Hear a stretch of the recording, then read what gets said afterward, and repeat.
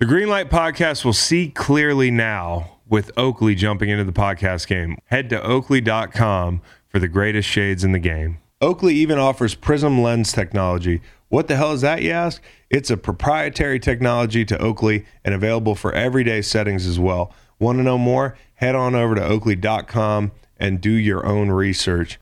And while you're there, get yourself a pair of everyday glasses that'll be sure to change your look for the better. When you wear Oakley, there really is more than meets the eye. Don't trust me, try for yourself. I've worn a lot of sunglass brands in my life, and I can assure you Oakley is not only the best looking, but the best quality out there.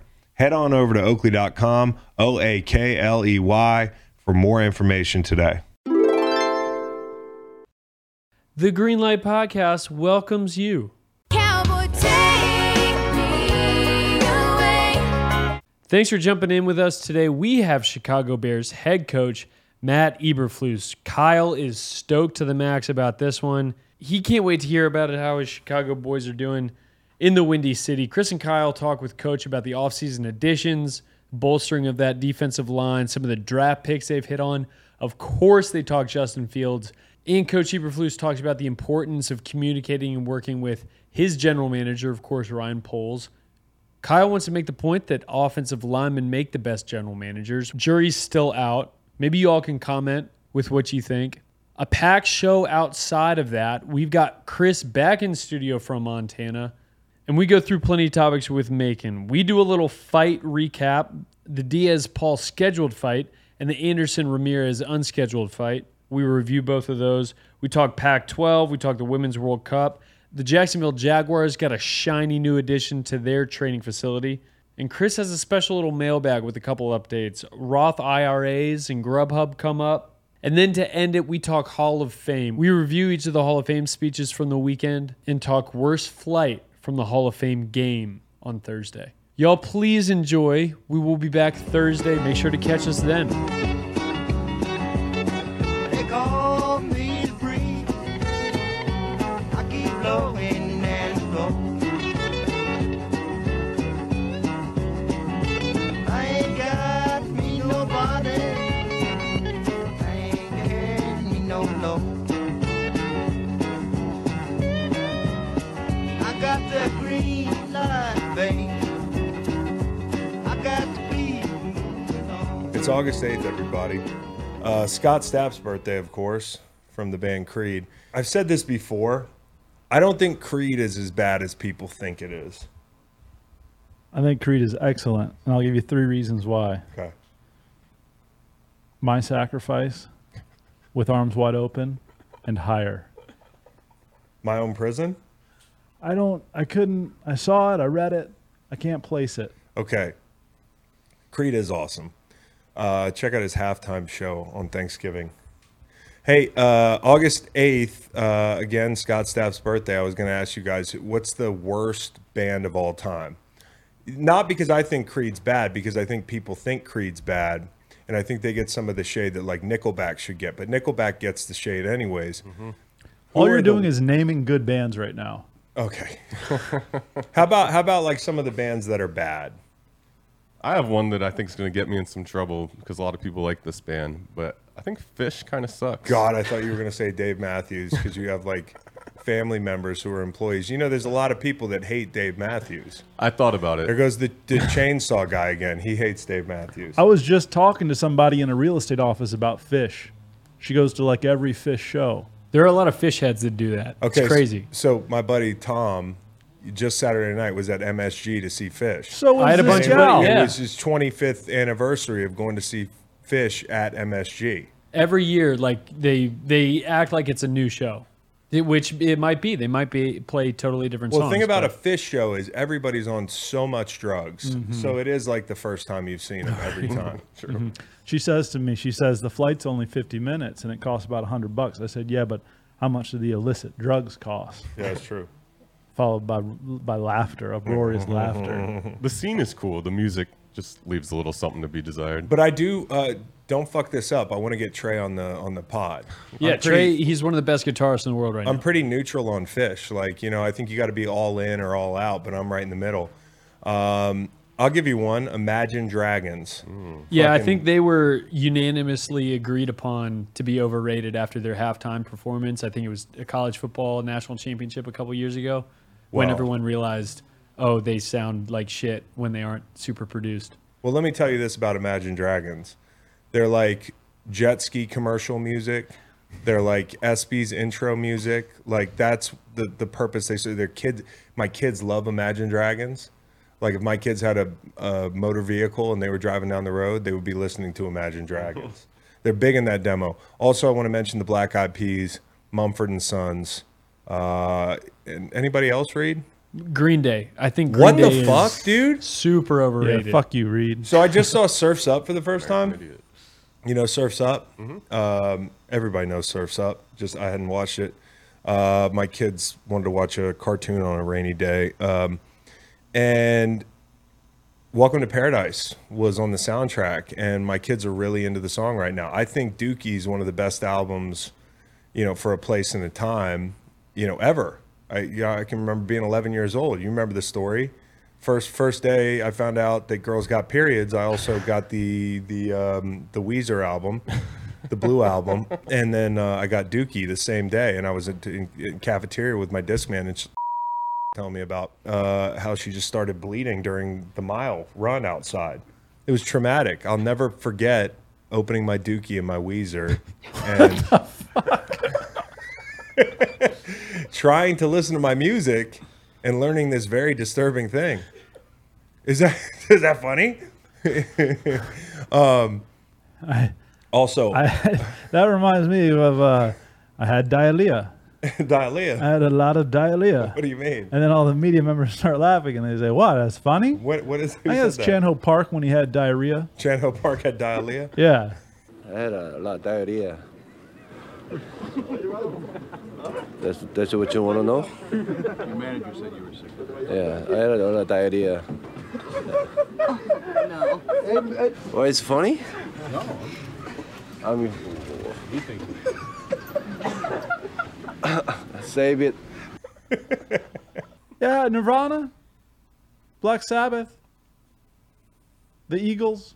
Oh, Oh. get the What? fuck out of here. Well, that's the What? Hotel California, right? Yeah. Ah. Well, Wait, you wait, listen wait, to wait, any, like all their other albums. Wait, and you're okay, like, okay. oh, this is kind of dope. And then Take It Easy, right? Nirvana. Yeah, but you're naming their two most popular songs, like actual names. Also, some, guy from the Eagles just died. yeah, how could you damn, Read the that's my you're fucking trashing room. Randy Randy Meisner's? Meisner. Yeah. Sorry, Randy. So here's the deal. Nirvana may be a little overrated, like definitely important, definitely awesome, but people kind of put them like head and shoulders above the rest of the grunge movement. I disagree. Black Sabbath, you are smoking crack, dude.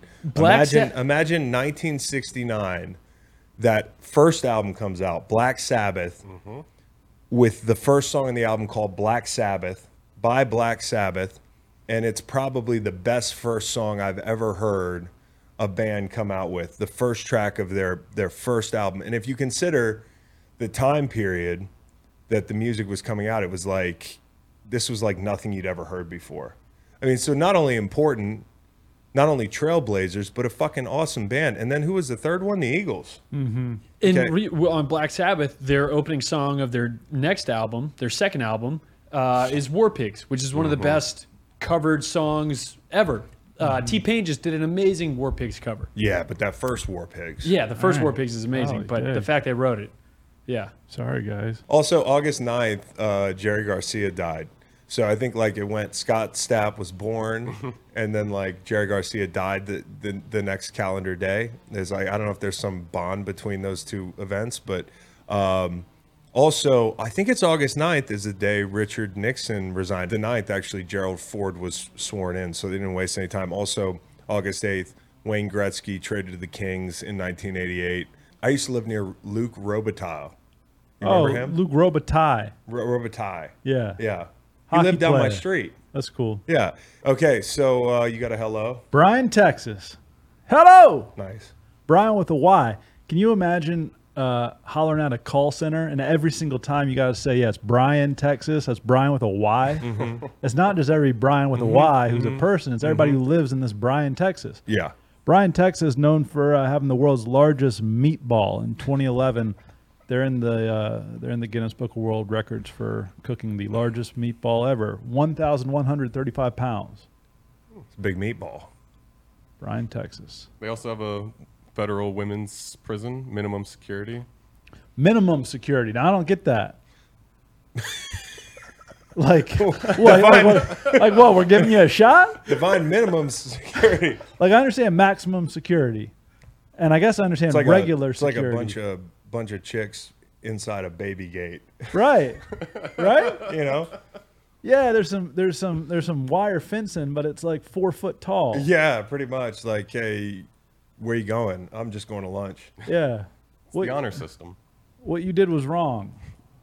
But it wasn't that bad. Nah. Bryan, Texas. Get it together.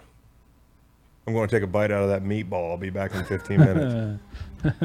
So Matt Eberflus is joining us. He has 2 cats named after characters in the movie Frozen. Okay, big, bad, scary defensive coordinator background.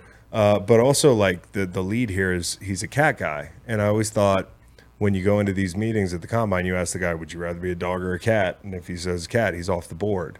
So I didn't get to ask this question. We ran out of time. But I think it's interesting to note that Matt Eberflus is a cat guy. He is also a fun guy to talk ball with. Me and Kyle talked to him for a while. Kyle invited himself to the facility at the end of the interview. So maybe we'll be going to the facility at some point. I was like waving my hands like, no, coach, I don't need to go. But Kyle, obviously former Bear, was fun seeing him sign on and talk to the media people there that was setting up coach. The way this thing goes when you get an NFL coach is you sign on Zoom. There's somebody that's like the handler, and they kind of give you how much time you have. You know, with coaches, you got to be careful because they could have a team meeting coming up. Mm-hmm. And if there's anything I hate more than being late for a team meeting, it's making a coach late for a team meeting as a podcaster. So we crammed as much as we could into 25 minutes. We had a lot of fun with him. Here's the interview. We'll talk a little Hall of Fame on the back end here. Stick around for that. This podcast is brought to you by Cash App, the ideal app for spending, sending, and setting easy-to-track savings goals. Personally, I love using Cash App savings tools whenever I'm planning a family vacation. I just took my first family vacation as a father. We went to Italy, Kate, myself, and the baby. But keeping track of all our expenses can be tricky, and it was. But it wasn't as tricky with Cash App because when all the prices are in euros, nobody knows what the hell's going on. So when we're renting a scooter, getting an espresso, or sitting down to a course of the Tagliatelle, Cash App had us covered with a separate account that let me track spending and set goals. So whether you're saving up for a trip, a rainy day, or a sunny life, Cash App has the easy tools to help you take control of your money and financial life. Download it for free in the App Store and Google Play and see why it's the #1 finance app in the U.S. App Store. Coach Eberflus, Chicago Bears, bringing some excitement back to the Windy City. It wasn't like it wasn't exciting, Kyle. You were a bright spot, but I just love seeing the Bears with this level of excitement going into the season. Coach, my first question is not going to be football related. We hear you're a country music fan. Yes, and on this show, we do layup lines, so we pick a song at the beginning of every show. I was going to ask you got anything stuck in your head right now? Who are you listening to? Yeah. Any interest in selecting a tune for us?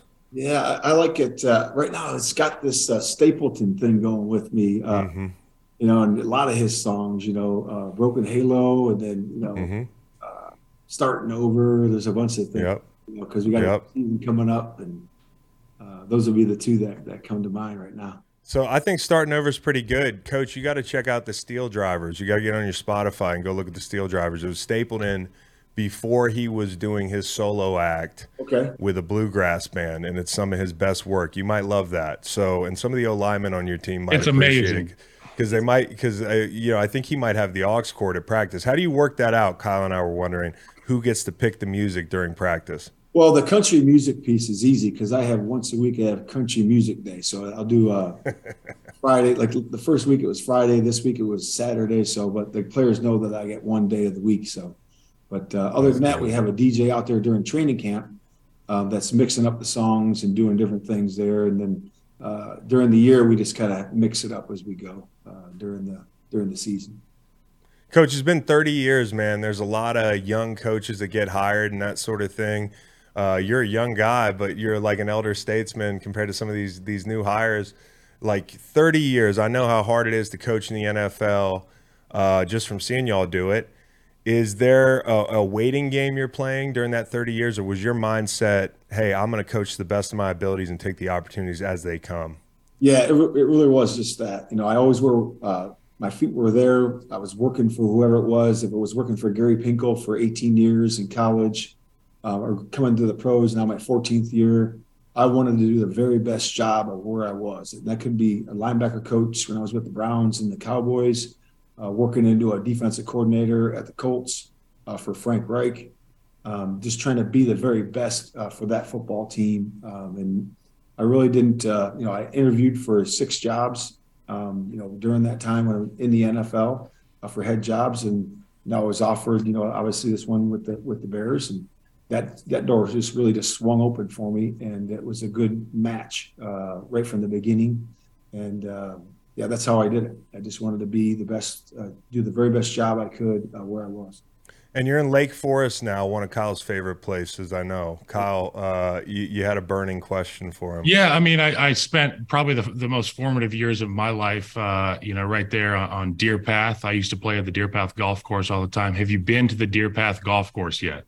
I have not been to. I've been to Deer Path Inn to eat. Oh yeah, that place is really nice. Fahad does a good job. He's one of the managers there and does a really good job. And that place is awesome. But I have not golfed at the Deer Path yet. Shout out to Fahad. I'm glad you dropped his name. That's a local spot. Lake Forest is a town like none other. Can you describe to me your first kind of taste of the North Shore here as a coach?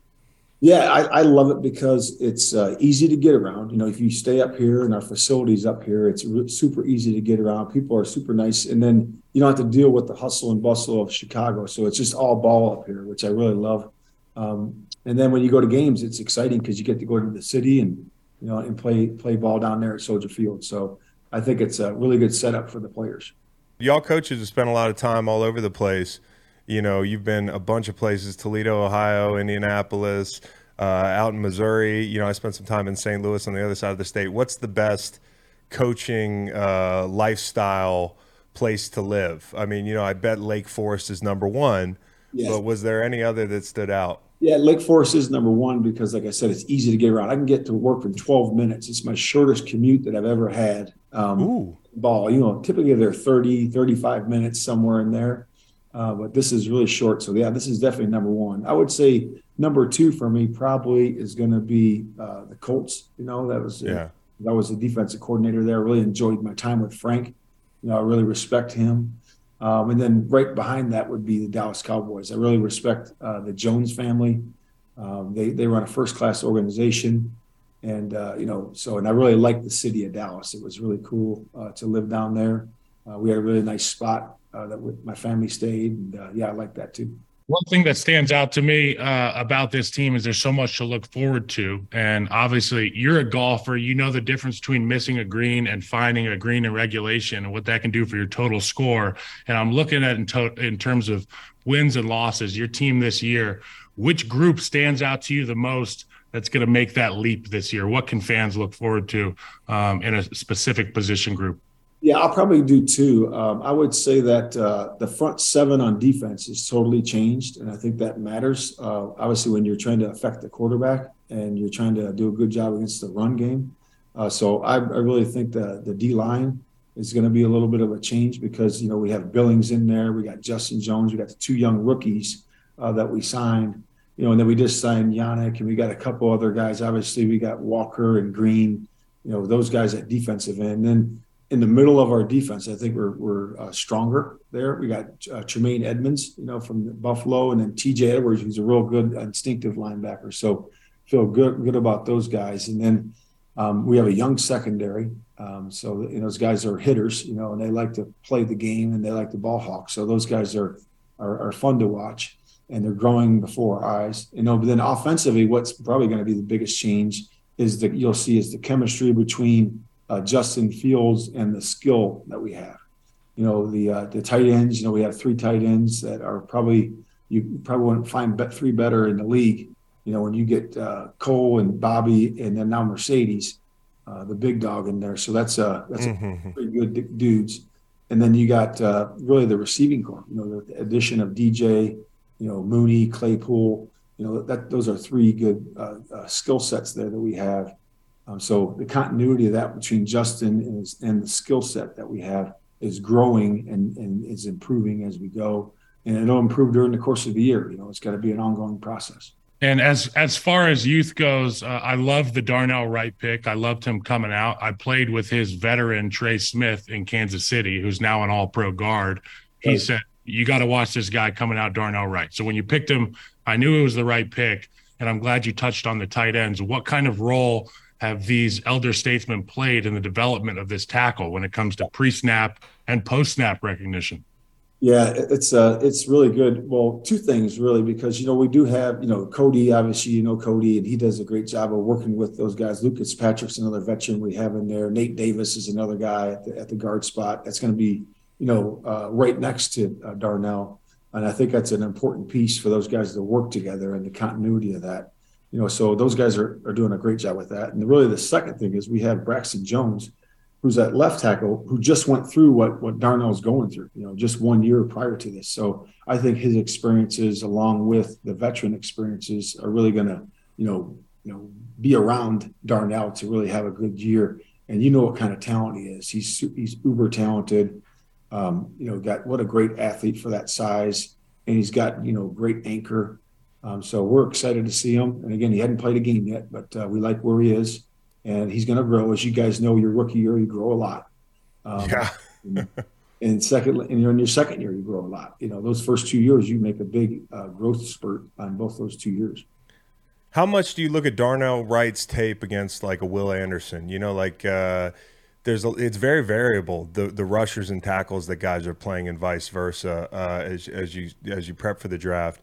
How much weight does something like that matchup carry? Because I thought he did a great job. No, it does. You do have to weigh that, because that's real. Those are not NFL reps yet, but they're really close to it. And so you can really see, when he blocks different skill sets, and certainly those NFL pass rushers are different. As there's a different skill set there. Guys all rush the passer differently, and you got to rely on your fundamentals and technique, and you got to have talent. And he has those, and he's refining his fundamentals and technique as we speak. Did you have an intentionally vet mindset when it came to addressing some of the biggest needs this offseason? Because, I looked at two things. I look at, getting some more weapons for Justin Fields, obviously.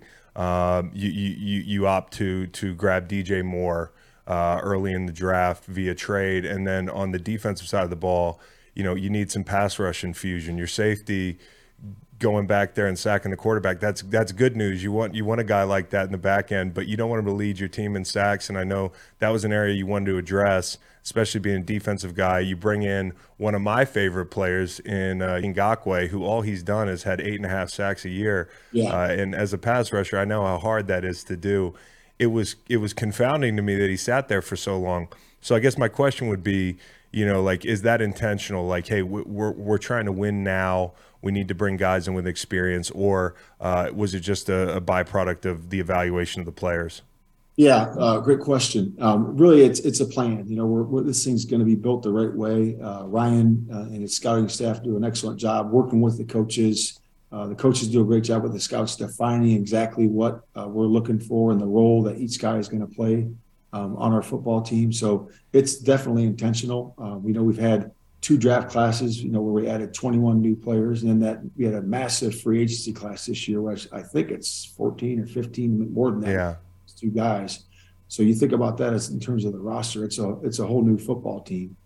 But adding the right kind of guy is so important to us, because culture matters here. And really he has to check the first box for us, and that, does he love football? And does he demonstrate that every day? And that's the first box that everybody who walks through the door has to check. And all those additions that we had, either through the draft or through free agency, all those guys love ball, and they just like to compete, love football. And, from there, obviously you're dealing with, like you said, it's intentional to bring in these veteran pieces, for this year, because they complement our young pieces that we have. And it's exciting to bring them together too. Obviously, you had a lot of talk about the linebacker position with the decision on Roquan Smith, and depending on who you talk to, they can see the way the math works out, and they think it's a good move. Or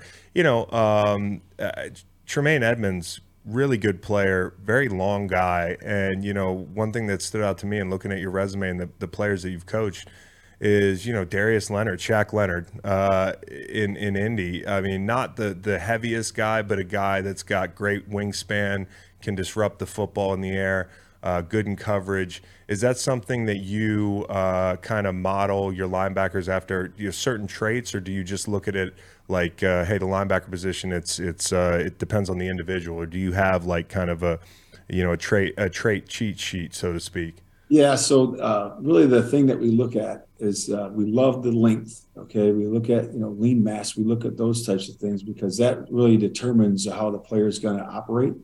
And the reason we love length so much is because we believe that it helps a linebacker to create more takeaways. So he's in windows. He's closer to the ball to create a cause fumble. He's closer to it to intercept the ball, and to elevate and close windows off and really do a great job with, recovering fumbles because, you're just longer and you're able to create more plays that way. And then twofold, you're able to stay alive in the play because, we teach the, techniques that we teach these guys. You have to be long to be able to keep these linemen off of us and to be able to get to the ball, to make the plays. And we always teach these guys, and boil it down as coaches because that's our job, to be able to teach them their key reads and their fundamentals so they can play super fast. And that's what we want to do. And that's what we did with Shaq Leonard. And Shaq did it himself, obviously, and he's a heck of a player. And I'm looking forward to him having a great year this year, and I wish him the best of luck because he's one of my guys. But back to Tremaine. Tremaine's doing a really good job of buying into that, and he certainly has all those traits, and we're looking for a big year.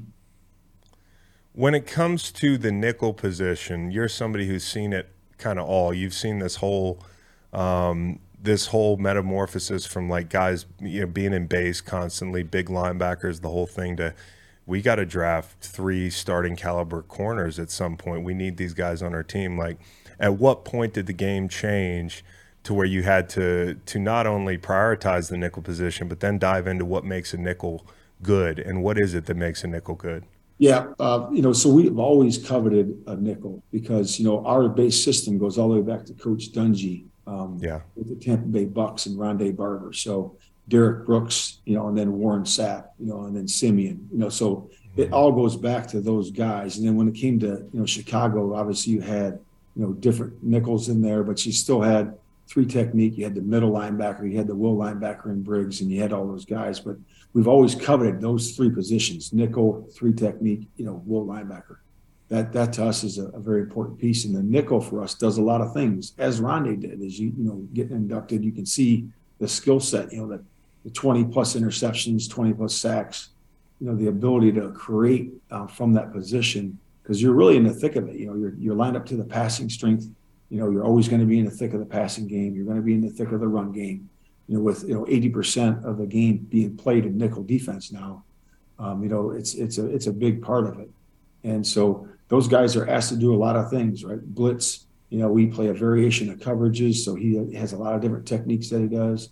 And that guy should be a lightning bolt. This guy should be a person that is a electrifier in terms of multiplier of your football team with the plays that he's making.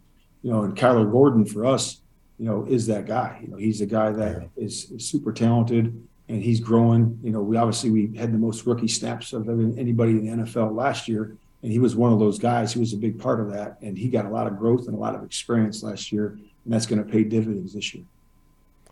Coach, one game that we all watched last year, where you guys are on that big stage. I know it's like to be on a team where you don't get the primetime opportunities because you're building something.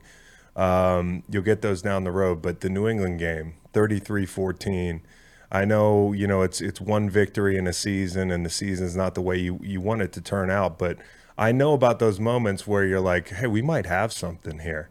And I wonder what your impressions of that game were when you got on the bus, and was there a light bulb that went off for any of the guys to say, hey, it might not be next week, but it could be, down the line later in the month. It could be next year. This is who we can be.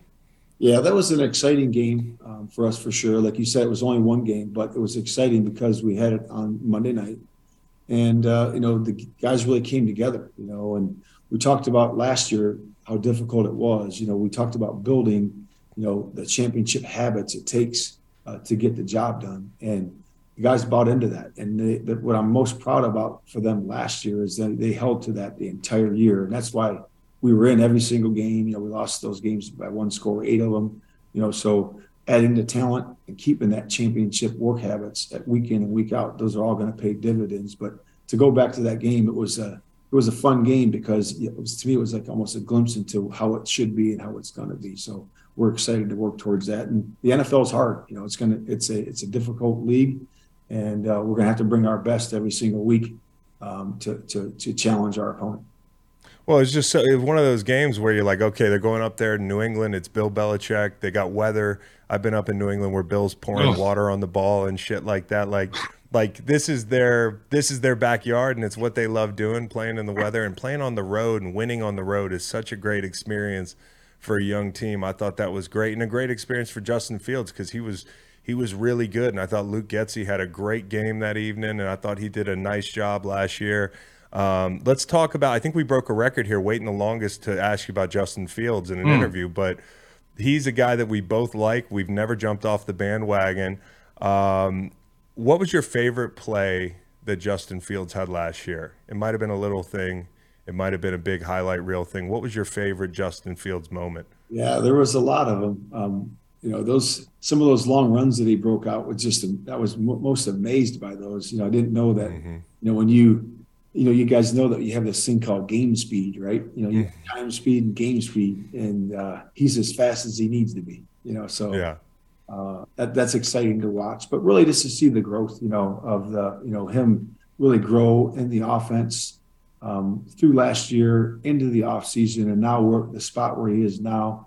And it's really exciting to be able to see him grow and trust, and work with the offensive staff, with his teammates, with the receivers, with the skill set, and just continuing to watch that grow. And again, we have a long way to go. We're only through the first part of training camp, and we're preparing for that first preseason game, and then working to our first game. But the progress is there, and we're excited where it is. How do you, I know Justin's one of these guys, and he's old school in a way, which is why I really like him, because he seems like a great kid, humble, the whole thing. But the new school aspect of it is now these guys have their own gurus. They have quarterback coaches that they work with in the off season. And I'm just curious to ask a head coach, how do you and Luke make sure that everybody's on the same page? Because, when you leave, you might be building great habits, but unless Luke and you know what those habits are, it can be disruptive to the process. How do you guys stay on that same page? Yeah, I just think it's communication. You are just, open, upfront, and honest as that player-coach relationship. And I think that the relationship between Justin and I is huge because it's the quarterback and head coach. And as important as the offensive coordinator, being on the same page with him. And we just have the same, mentality that, hey, everything's up on the table. We're going to communicate that way. And it's always going to be that way. And we're never going to catch anybody off guard. And we're always going to be forthright with our communication. Talking about communication, Ryan Poles is a guy that I got to meet while I was in Kansas City. I had broken my leg, so I was in the training room and in the weight room a lot during camp. And I got to know Ryan, and I didn't realize at the time that he was going to be headed to Lake Forest. But, seeing his face a lot recently, how's the communication been with Ryan Poles, and what's it like to have an offensive lineman be a general manager? Yeah, it's really been good. So we spend time and attention, making sure that we're always communicating and building our relationship. So we started to do things together as my wife and his wife as a couple, going out to dinner, going to various places, when we're at the owners' meetings and that type of stuff. And then really building that relationship. Him and I golfed several times this summer. We thought that was an important piece to be able to spend time outside of work, in the cart together, talking ball sometimes, talking just about life or talking about our families and just enjoying the game, of golf out there together. So that was really cool to be able to do that. We're going to continue to do that. And your second part of your question is, it's really cool to have an offensive lineman because, when I was playing as a linebacker in college, the guys I hung out with were always the O linemen and D linemen. That's where I gravitated. So it's pretty cool to hang out with an ex-O lineman because he sees the game from the front, and obviously he sees it, all over, front and back. But he loves to have the trenches, and that worked out. And he believes in you win up front and you win with the offense and defensive lines. And we're building that again. It can't be built all in 1 year and 1 day and all those things. And he's working diligently to do that. And he's done an awesome job with these first 2 draft classes in this last free agency class. So it's super important to remember that Patrick Mahomes isn't the only guy on the Chiefs. Creed Humphrey's playing center, Trey Smith, Joe Tooney, Orlando Brown last year. These are the guys that make the thing go. So I'm glad that it's nice to have one in a suit. I'm glad that there's a 300-pounder in a tailored suit. And be a GM. Is it nice to have a GM that can break up fights in training camp? I heard Ryan Poles had to get in between a couple players. These things happen. It was interesting because I stand behind the offense, right? And it was a long ball, right? So the ball was 25 yards down the field, and Ryan just happened to be there, luckily, and he was able to diffuse that situation pretty good. And then I went over and talked to the guys afterward, between the next periods, and said, "Hey, if you do that again, I'm going to throw you out of practice because that's what's going to happen in the game. And we can't have that type of behavior." And the guys were good the rest of the practice, and they were executed and played with good self-control, and that's what you need to do during the game. I used to have to take that long walk from the Peyton Center, holding a D lineman's hand and go to lunch. Actually, one of our podcast co-hosts and I got kicked out of practice, and we had to make that fighting walk. Yeah. Hey, one more minute with Coach. I've got 2 quick questions for you. One, can you give a little love to my guy, Ian Yates Cunningham? My college teammate who I think does a fantastic job and loves working with Ryan Poles and you. And, he interviewed for the job in Arizona and he said, "Hey, I want to stay here because you guys are building something special." Can you talk to people about Ian and what goes on behind the scenes? It's not just Ryan, it's a whole group. Yeah, it really is. Ian is wonderful. He is a great, teammate to have, for our franchise. And man, he is so smart. What a great talent evaluator he is. But more importantly, the person and man that he is. He treats people with respect, holds himself accountable and others accountable. And he is right there with Ryan, shoulder to shoulder, making great personnel decisions during the course of the year. And Ryan really leans on him on a day-to-day basis. He's great to have around. I'll throw ideas to him because he's got a wealth of experience and he's been on championship, organizations. And he's just been great these last few years. And we're so fortunate that he decided to stay around. Only guy that called me in free agency in 2017. I don't have my second ring if it's not for Ian. Coach, we wanted to say thank you for the time and good luck this season. We hope you come back after a big win, and Kyle's going to get me down there to see a Bears game. So we're going to come out midweek and come bother Ryan. So we'll see you out there, Coach, if you let us on property. But all right, Coach. Until then, bear down. Bear down. You got it, guys. Thanks. I'm so excited to announce our new sponsor, Oakley. Express your style and build a look that's made for you. You all know I spend a good bit of time on the river and in the woods, and I need something that protects the eyeballs but gives me a clean, fresh look. Oakleys are changing the game, and it's time to discover a whole new world of possibilities. Do you run, golf, train? Just want to look like your favorite athlete, like, Lamar Jackson, Deebo Samuel, Justin Jefferson? Then you need to get yourself a pair of Oakleys today. Suited for everyday eyewear with frames and lenses allowing for an extension of self, there's more than meets the eye. Here on the show, we're all about looking good and playing good, and that's why Oakley is the perfect partner for us. We don't leave our house in the morning without our Oakleys. And since it's officially almost summer, you need to upgrade your sunglasses game now. Check out Oakley.com to get yourself a pair today. I rock the Sutro TIs because they have a solid style that fits my work play way of life. They look great when I'm in the field at softball and I'm on the river enjoying a float, but they also come in clutch whenever I need to look professional. Oakley even offers prism lens technology. What the hell is that, you ask? It's a proprietary technology to Oakley and available for everyday settings as well. Want to know more? Head on over to Oakley.com and do your own research. And while you're there, get yourself a pair of everyday glasses that'll be sure to change your look for the better. When you wear Oakley, there really is more than meets the eye. Don't trust me, try for yourself. I've worn a lot of sunglass brands in my life, and I can assure you Oakley is not only the best looking, but the best quality out there. Head on over to oakley.com, Oakley, for more information today. You popped back from Montana. I did. And what was I'm what was here. one of the Shit, let me be among the first to say welcome home. Thank you. I appreciate it. what was one of the first things you did? You got right back into your summer activities, right? Oh, one, I listened to the Bugs. I miss the Bugs, man. You know, my kids don't get it. We got out of the car. The first thing I said is like, guys, listen. They're like, what? I'm like, there's no bugs in Montana. You listen at night, there's nothing. It's like you hear a pin drop, which is nice. You can hear the lake lapping up on the shore and that sort of thing. But I miss the cicadas, the crickets, the poppers. lightning bug. What? I think they're called poppers, frogs, tree poppers. Mm-hmm. Yeah. I miss them all. The first thing I did is I got on the river. So I was supposed to go with my buddy Tom, who was working on 1 hour sleep from his fish show. I also reached out to Macon. Okay. Yeah, Was I I did. before or after Tom? You were after, but Tom and I were like the genesis of this trip. We were That's supposed fair. to go, you know, like Meg doesn't like me going to the movies or restaurants alone, let alone like, you know, like a river alone, but I'm perfectly happy to go alone.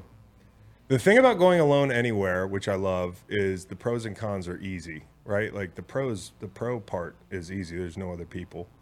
The cons, harder to pick up on. Like fine print would be, hey, there's going to be a massive lightning storm when you go, and there's going to be, you know, nobody on the side of the river to tell you it's going to be okay. Because, I mean, it's all the same because they're isolated thunderstorms. The thing about isolated thunderstorms is like they could pop up anywhere. I mean, you know, you want to have a weather app, like the weather's right up there. Like, and I'm terrified of lightning because I've been on the river before where lightning hit the river, and it feels like you're in a bathtub and they throw a tiny toaster in there.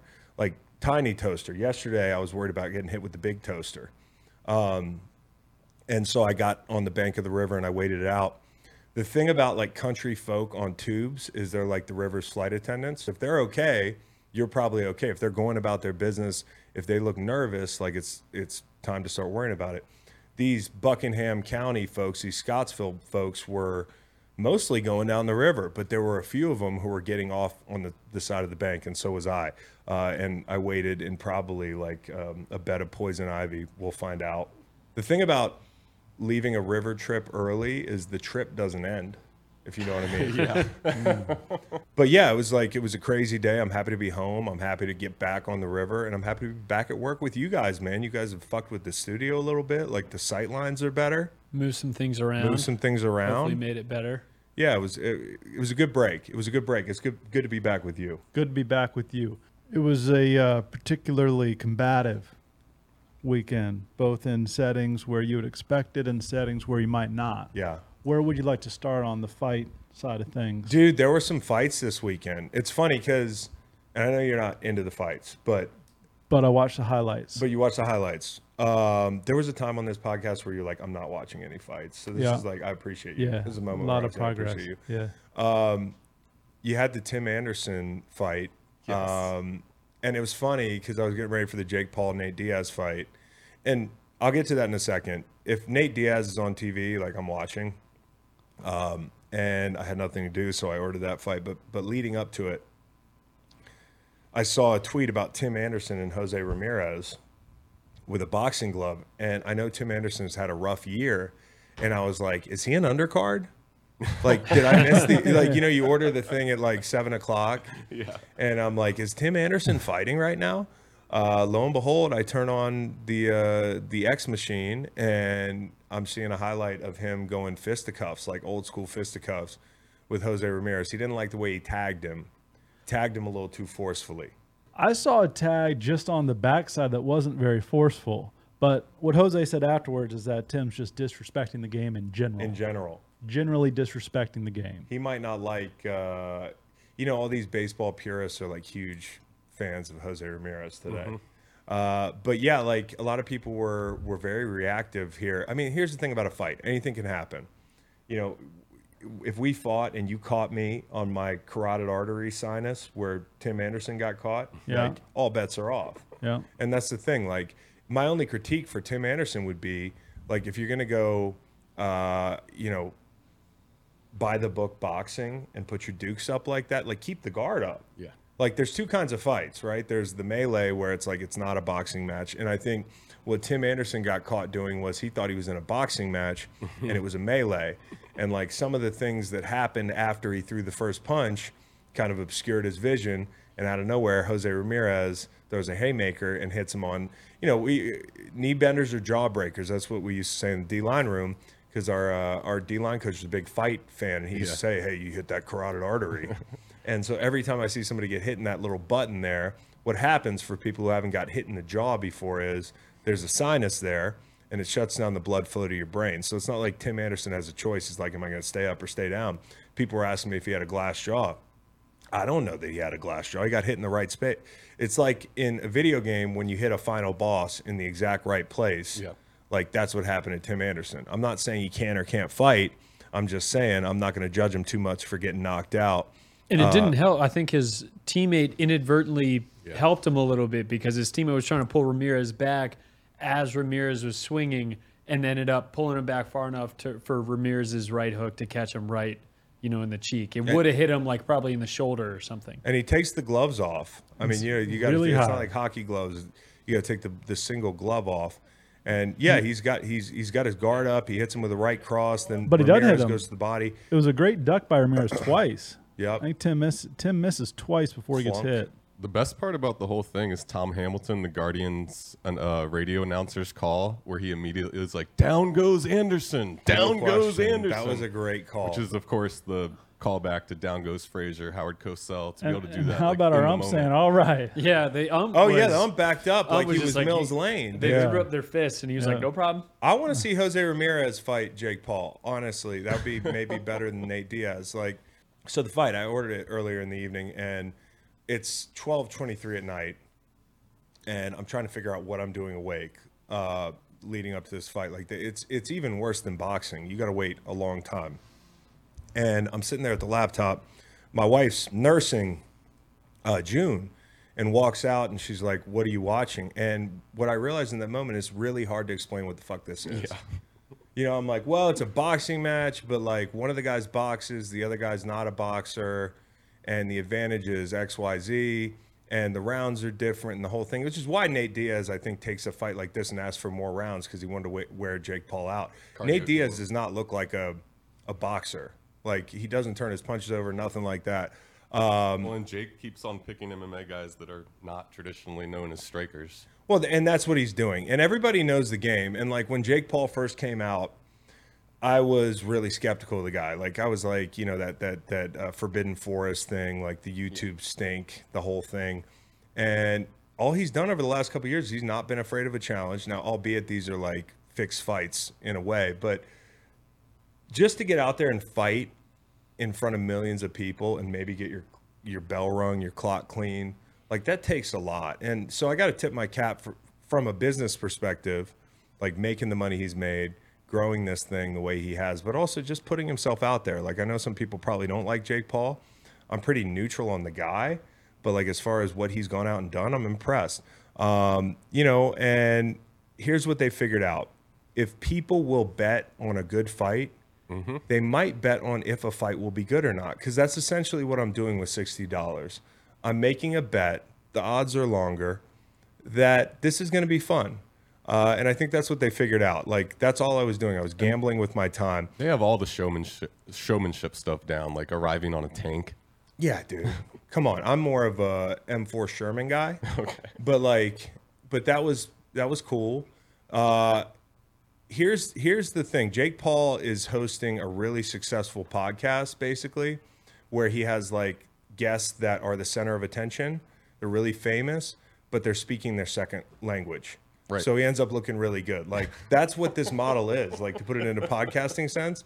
And it's pretty impressive. I've been impressed with it. And he also had to fight like the most popular kid in school. That's kind of what that was. And on top of that, the most popular kid in school was just fucking around. Like, I don't think Nate Diaz trained too hard for this fight. Very cavalier attitude in the ring. I wrote that down here. Very cavalier attitude from Diaz. He weighed in he weighed in jeans. Okay, like the guy Our boy Chris Allen here locally had a great tweet. He was like, Nate Diaz looks like he's been smoking Marlboro menthols to get ready for the fight. To which I said, like, easy. But like Jake Paul, I don't know if you guys heard this post-fight, like he's getting booed. And he's like, boo if you're a virgin. And immediately I was like, that's the dumbest thing I've ever fucking heard. Got him. But then people stopped booing. Could you imagine if people are booing you and you're like, cheer if you like America? You know, like he would have had them by the balls. So I tip my cap to Jake Paul for the whole thing. 278 punches thrown in the undercard fight that I watched with two ladies. It was Heather Hardy and Amanda Serrano. Heather Hardy, I have never seen anybody get hit this much in a boxing match. Like, I thought they were going to stop the fight. Obviously, it's a YouTube fight, so like they're not thinking the same way that they would in professional boxing. This chick's chin is a 99. It was insane. My head hurt watching this fight. And then after the fight, Amanda Serrano, they're interviewing her, and she's going off on this tangent about like women in boxing and martial arts, and like we need to take this thing by storm. And the announcer, who's a man, his response is, "Amen." Guys, what do you think about the next fight? And I'm thinking to myself like, fuck, man. I just thought it was a funny thing. The fight was cool. It was worth the money. I did enjoy it, and it's something to talk about today. I'm not going to say I'm going to watch all these fights, but I'm going to occasionally give Jake Paul $60. It's a man's world. Yeah, you love that interview. He just discovered the James Brown interview where he was all zooted on network news. I watched it every morning. The driving gloves, and was coked out of his mind. What else, man? We got some other stuff in the sports world. Soccer lost. Yeah, green light to Carly Lloyd. She was right. She nailed it from Jump Street. And we so much for all those think pieces about how Carly Lloyd was being all too political and not patriotic enough for the squad that was going to get it together. They didn't really get it together. Yeah, but if Carly Lloyd had shit on the men's team, everybody would have been like, great. They're not good enough. But she knew.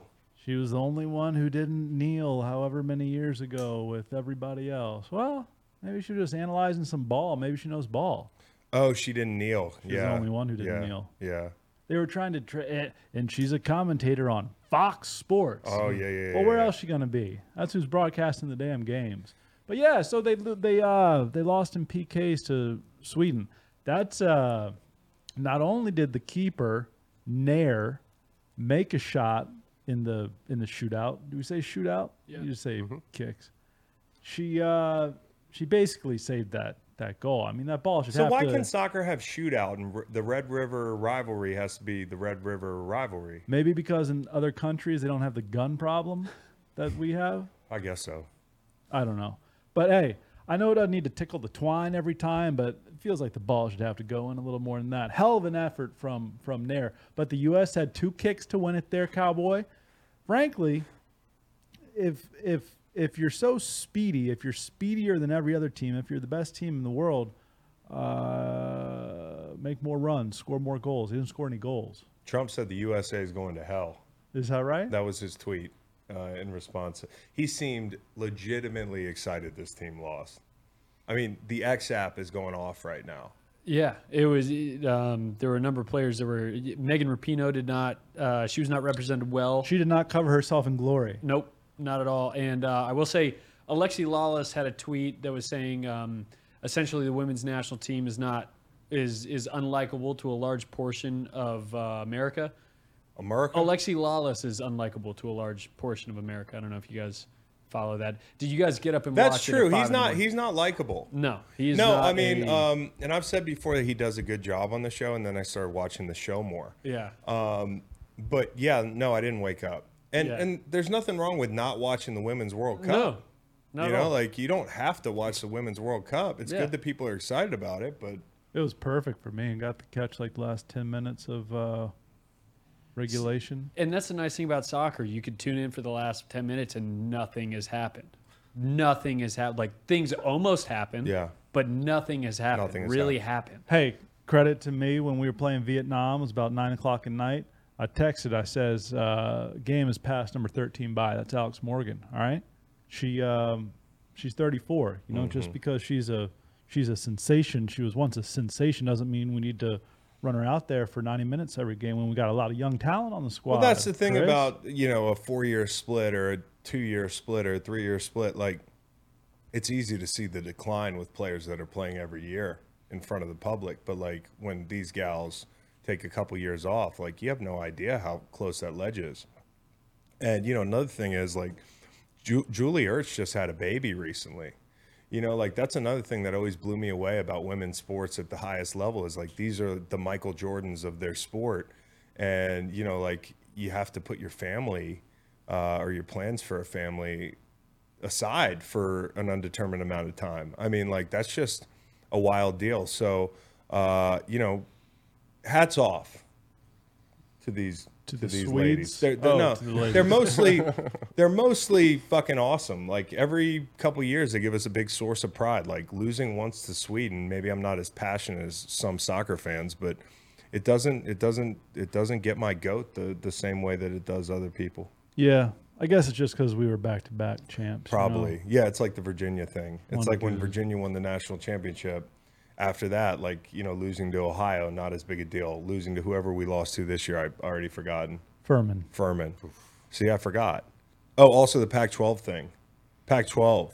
Mountain West for Oregon and Washington State, they're the last ones left at the party. They're used to $30 million a year in TV money. They're not going to get that in the Mountain West, so... I just wish we could fast forward 10 years so it's all settled as it's going to be. We're doing the pro sports model where you just have a couple of conferences and then a bunch of smaller divisions. Yeah. We're going to be right back where we started before long. Well, maybe a little bit long. It's one of those things where, you know, when Rutgers goes to the Big Ten, when, you know, when the SEC changes, when, you know, interleague play starts in Major League Baseball, when divisions change in football, like you grow up watching a certain division, it totally changes.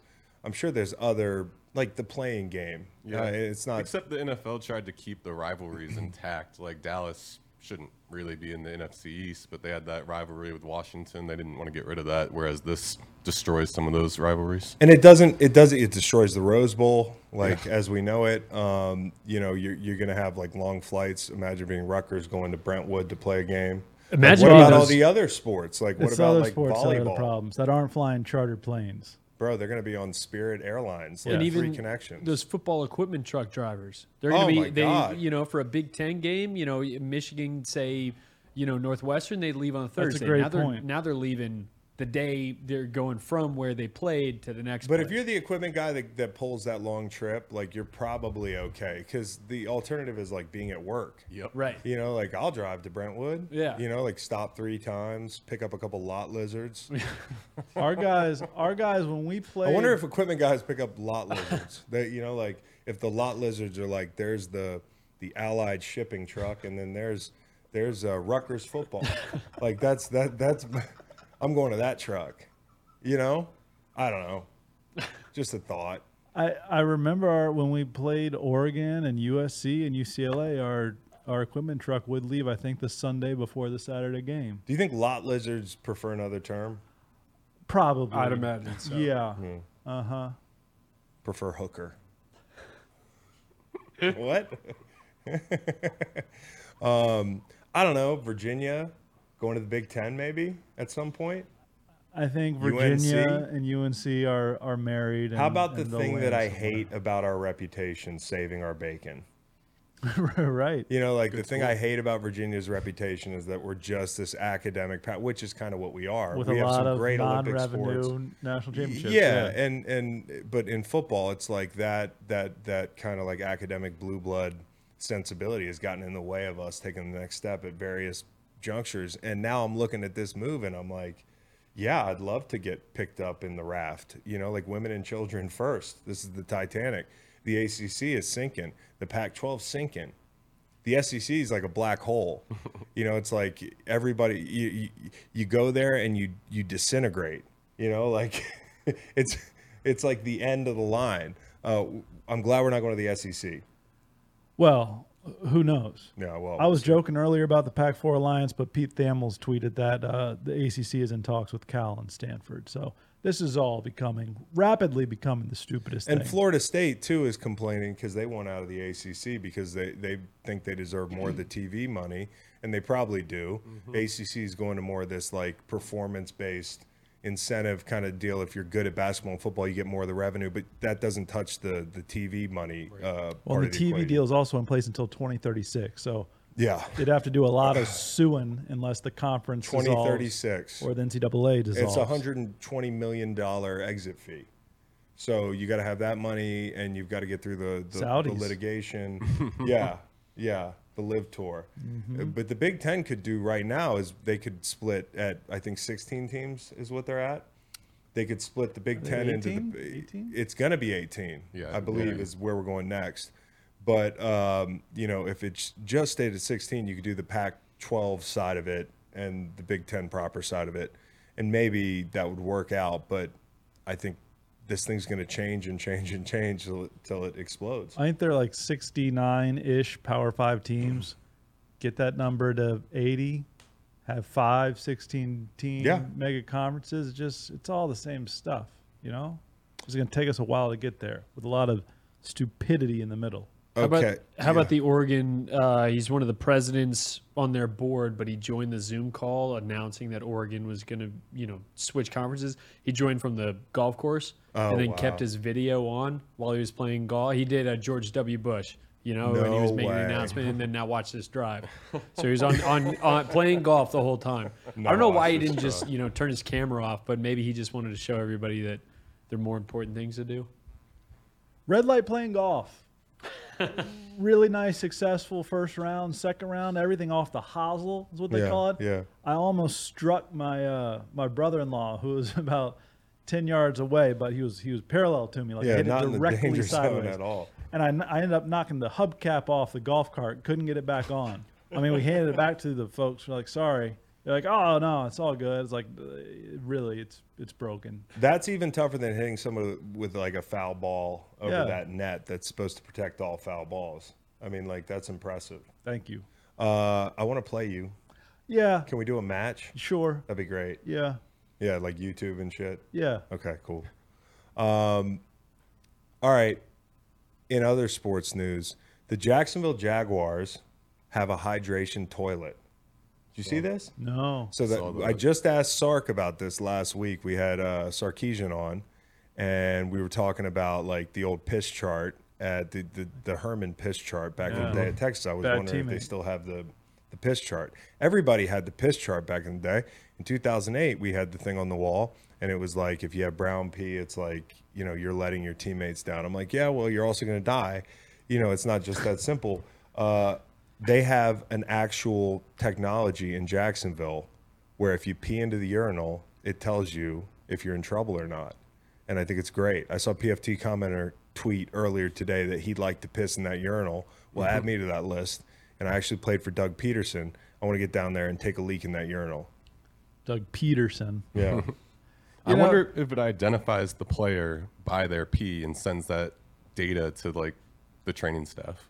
Yeah, it could have all. I mean, it's this is like. You probably got to plug in the last 4 of your social before you start peeing, so they know it's you. No, they probably face scan you. Yeah. Or ween scan you. Ween scan you. Remember COVID-19? They kind could of check. Invasion of privacy. They could check from poo to see if there was a problem. Remember this? In college dorms, they could check the poo to see if there's a COVID problem. Really? I swear this was the case. Really? Yeah? Okay. All right. Maybe it was a fever dream I had. Good for that urinal salesman though, who sold the urinals to the Jaguars. Yeah, these whoever got to be they the are. most expensive urinals. Yeah, I mean he's like, look at this unit. I've got this great unit. I think you guys, and just sold them on the P chart. Look at this unit. Yeah. Yeah. All right. No, we're not. It's not Nick Foles anymore. We're talking about the toilet. Look at this unit. All right, so Nick walks up to you don't even have to tell us it's you.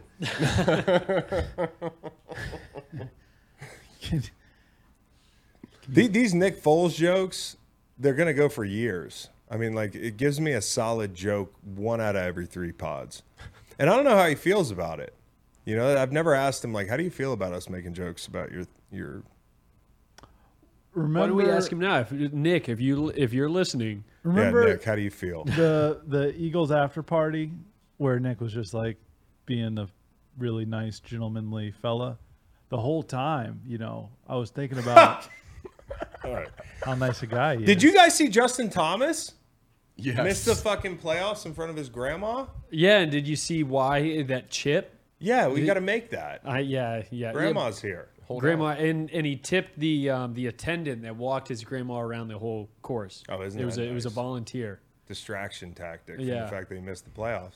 And Bryson DeChambeau won a live event for the first Yeah, time. he also shot 58. Nobody cares because Jim Furyk did it better. X amount. It actually counted when Jim Furyk shot 58. Another thing, did y'all see the Carson Wentz picture? Oh, yeah. Bro, Someone said that was did you like see a the build Carson your Wentz quarterback. picture? He had Eagles helmet, Commander's jersey, Colts shorts. He's working out, and I don't know what the caption was that he posted, but he posted this. I don't know if he's trying to create like a super, like, you know how they do these graphics where it's like, oh, this would be the perfect quarterback. You know, well, this is not the perfect quarterback. You know, like I don't know if he's like, I want to take my decision making from Philly. One thing to keep the helmet and the gym shorts. But Yeah. the practice jersey. The practice jersey's a felt bit, that. yeah. How does that happen? Do you like, I want to take this with me? It's pretty wild. I've never seen anybody do this before. He's a one-of-a-kind guy, Carson is. We The want to get quote- Carson on the pod. At one point, we ought to. I feel So like we got to sit down with Carson, unpack the whole thing. the whole Is thing. that an elbow to shoulder Jesus fish Yeah. on his bicep? Yeah. That's dope. His quote or the title of the post, back in the lab, just looks a little different so far this year. Hashtag alternate uniforms, hashtag training camp. Interesting. I want to blow the Hunger Games whistle for Maple Leaf Mel. I don't know if you guys heard about this. Surprisingly, a horse died out there running fast. That was awful. I didn't see it. You saw it? Yeah, unfortunately. It's like Joe Theismann. But worse if they came out and shot him right after. Yeah. Oh, really? If they shot Joe Theismann. Yeah. That's the thing about it. Put it in perspective. Imagine Lawrence Taylor folds Joe Theismann up like a lawn chair, and then they put a bullet in the back of his head. Like, that's what we're doing. And we talked about this after the Kentucky Derby. Okay, I don't watch horse racing, but it seems objectively kind of fucked up. Apparently it's about the biology of the horse where it's like not able to recover from a leg injury because so much of their movement is based on their legs. You know what else it's not able to do? Say, yeah, I want to go out there and run around the track with this little guy on my back whipping my ass. Nay. If I fall and break my leg, you shoot me. Yeah. The horse is like not able to Bad consent. You know? I mean, these horses don't even know what's going on. I mean, they just think they're running around a circle. They're saying like, hey. A is for Got horses. it. Got it. Yeah. Got it. Yeah, it's Bill Parcells' horse. You know? It's tough. Well, that's kind of karma. Wasn't he coaching Lawrence Taylor? Yeah. Okay, that's interesting. I'm glad you said it, not me.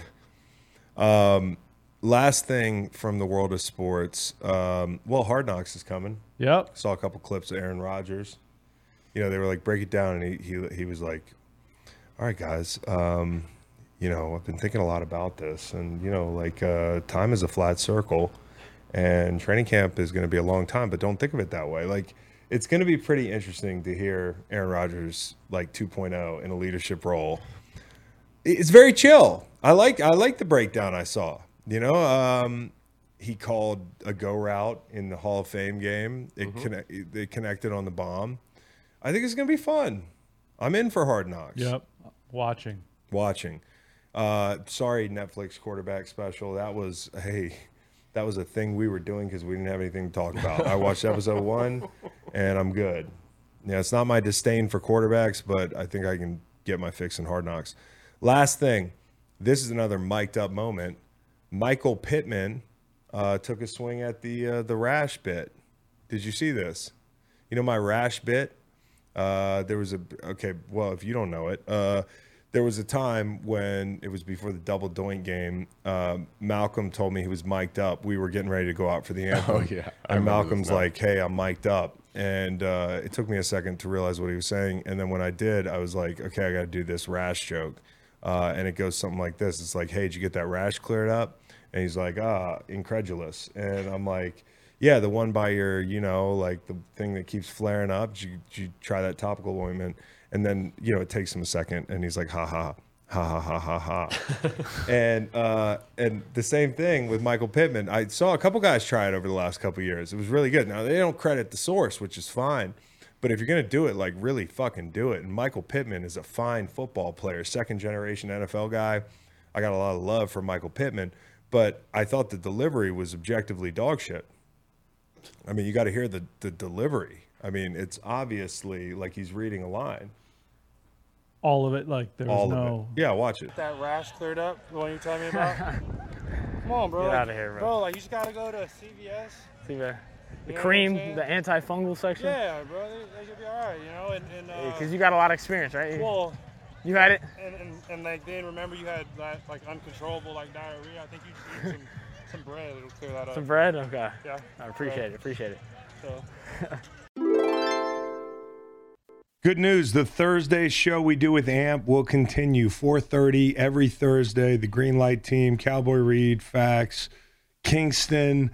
I'll pop through there sometimes. On AMP, you can interact with us really easily. There's a call-in button. We invite call-ins all the time. You can talk directly to us, ask us questions, ask us our favorite music. We might even play some. There's also a live chat during the show. If you have a question about a topic we're talking about, fire it off in the chat. We'll answer. We're gonna be doing what we've been doing all fall. Every Thursday at 4:30 on AMP.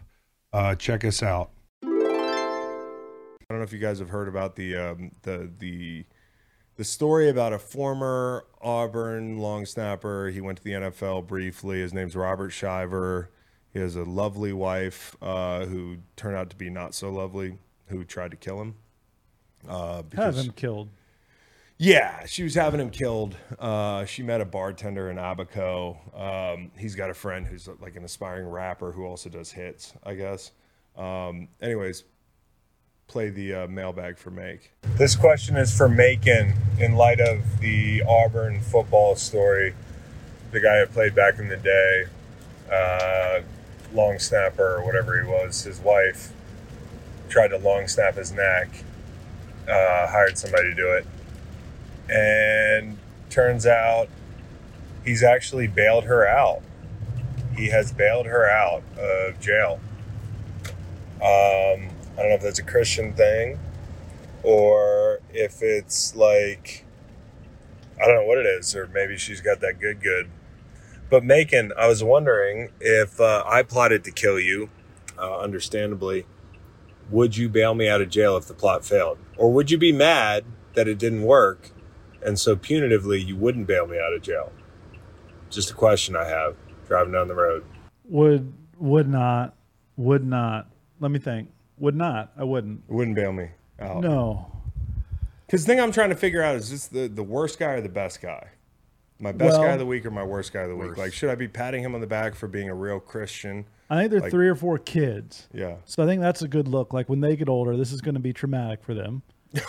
I'll say. So then you see, oh, well, Pop bailed Mom out. That's a solid move. And the rapper. Yeah. And the guy who was supposed to do a hit that was. Talk about minimum security. Did you see the perp walk? Like they're not even cuffed. Yeah. They're like transferring them to another. No, actually, she's down there on like Fox Hill or Fox Island or whatever it is where they keep the crypto guy. It's like an infamous. Well, the transport was like, hey, just see. That's one of these airport? low security prisons. It's low security but high risk. Mm-hmm. Like there's a bunch of people with shanks in there. You're pissing into a bucket. You know, you're not eating conch fritters. Like somebody in there just got every long snapper's back. Like, exactly. Hey man, I was long snapping back in the 70s. You don't fuck with the long snapper. Exactly. Can you imagine this guy when he found out the guy was a rapper in his southern voice? A fucking rapper? Like when you find out that it was like not even a real rapper, it was like an aspiring rapper was going to kill you. Like this was going to be the messiest, grossest story, dude. The harshest caption I saw was, wannabe musician for our guy. Now he's not the killer. No, well, his buddy's the killer. No, see, the bartender was a bartender by trade. He also banged cougars, and then his friend is an aspiring rapper. He's the guy who was supposed to put a hit out on him. Hey, is WhatsApp not actually secure? Because I read about some of these things, and they're like, hey, we looked into the WhatsApp history, and yeah, they were talking about killing the guy. I thought that WhatsApp was supposed to be encrypted and supposed to disappear and all this sort of No, thing. it's not supposed to disappear. I mean, once they get your phone. Okay, so it's just an encryption thing. Yeah, so if you're going to do murder for hire stuff, I would consider snail mail or like a meeting in the park, like a chess game. Like, you know, if you were gonna have me killed, how would you do it? If I were gonna have you killed, poison. Never accident. Really? I think poison. Okay, how? Let's play it out. What, like, is there like a lethal dosage of Rufinol? Say, no, I don't know. Say you've got some cyanide. How you gonna do it? I'm really not familiar with cyanide. I put it into a smoothie.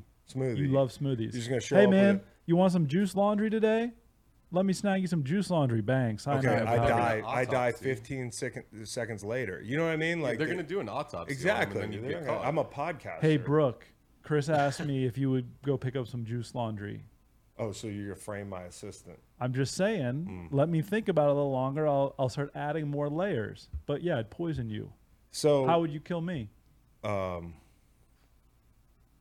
Let's see.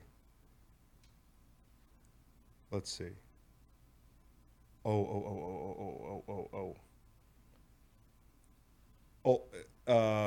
the hike that everybody likes? Around here? Yeah. Humpback? You fall off. We go on a hike. Wouldn't take much, maybe 7 feet. I don't get the joke. Well, you're not real, what's the word? Sturdy? Yeah. Okay. That's not bad. Like we go on a hike and then fell. you push me take off a picture. the top. I get you to take a picture, like right before, and then you just fall. That's really smart. Yeah. I will say that's a pretty popular hike, though. You have to make sure no one else is headed up that way. Yeah, we make a bet like you won't go overnight, and then you go and you take a false step, and that's all she wrote. That's pretty good. Okay. Also, there was like the signs were everywhere. This guy was a pushover, and the guy just got targeted for murder for hire. So I'm not trying to pile on, but he had his fucking shirt tucked into his khaki shorts on every vacation picture I saw. Like that's like, hey. You probably would bail your wife out.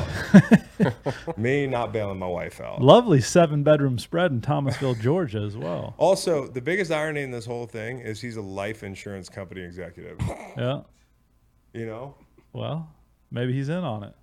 Took out one of them policies. Probably the wrong guys. Now that we'll talk about good. Hey, since we're talking about fucking legal stuff, you guys familiar with these Roth IRAs?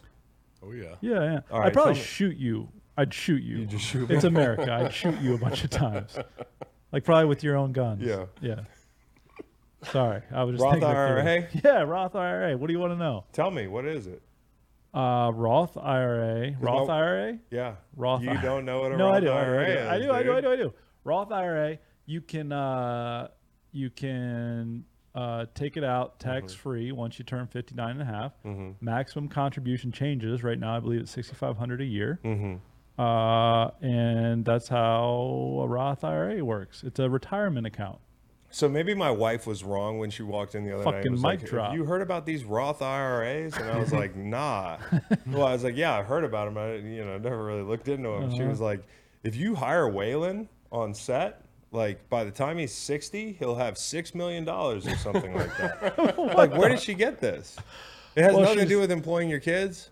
No. It's a way for people that are employed to put money into savings without paying taxes on it up front. Yeah, so we could employ Waylon. You don't even have to be employed. You can contribute for Waylon. Oh, so I don't have to hire him? I don't think so. Did you hear She's right on the 59 and a half part. Did you hear about Ryan Russillo and Waylon did a podcast together?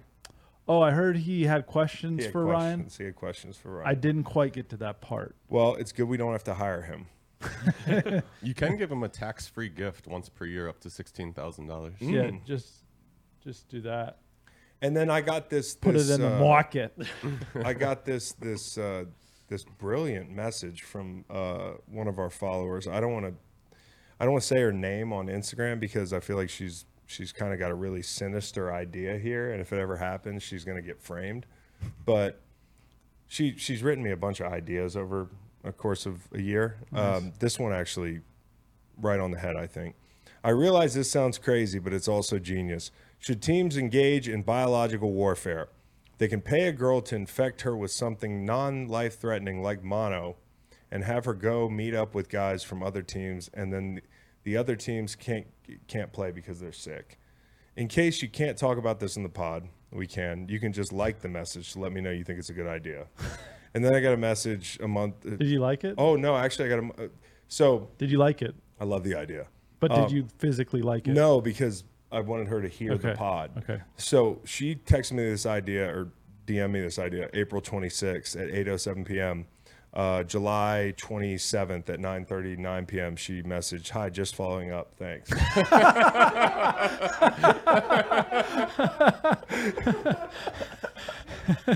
That's my favorite kind of person. I don't want the follow up a day later. All right, because then I'm never gonna get to it. Because I just don't want to deal with you. She waited fucking 3-4 months.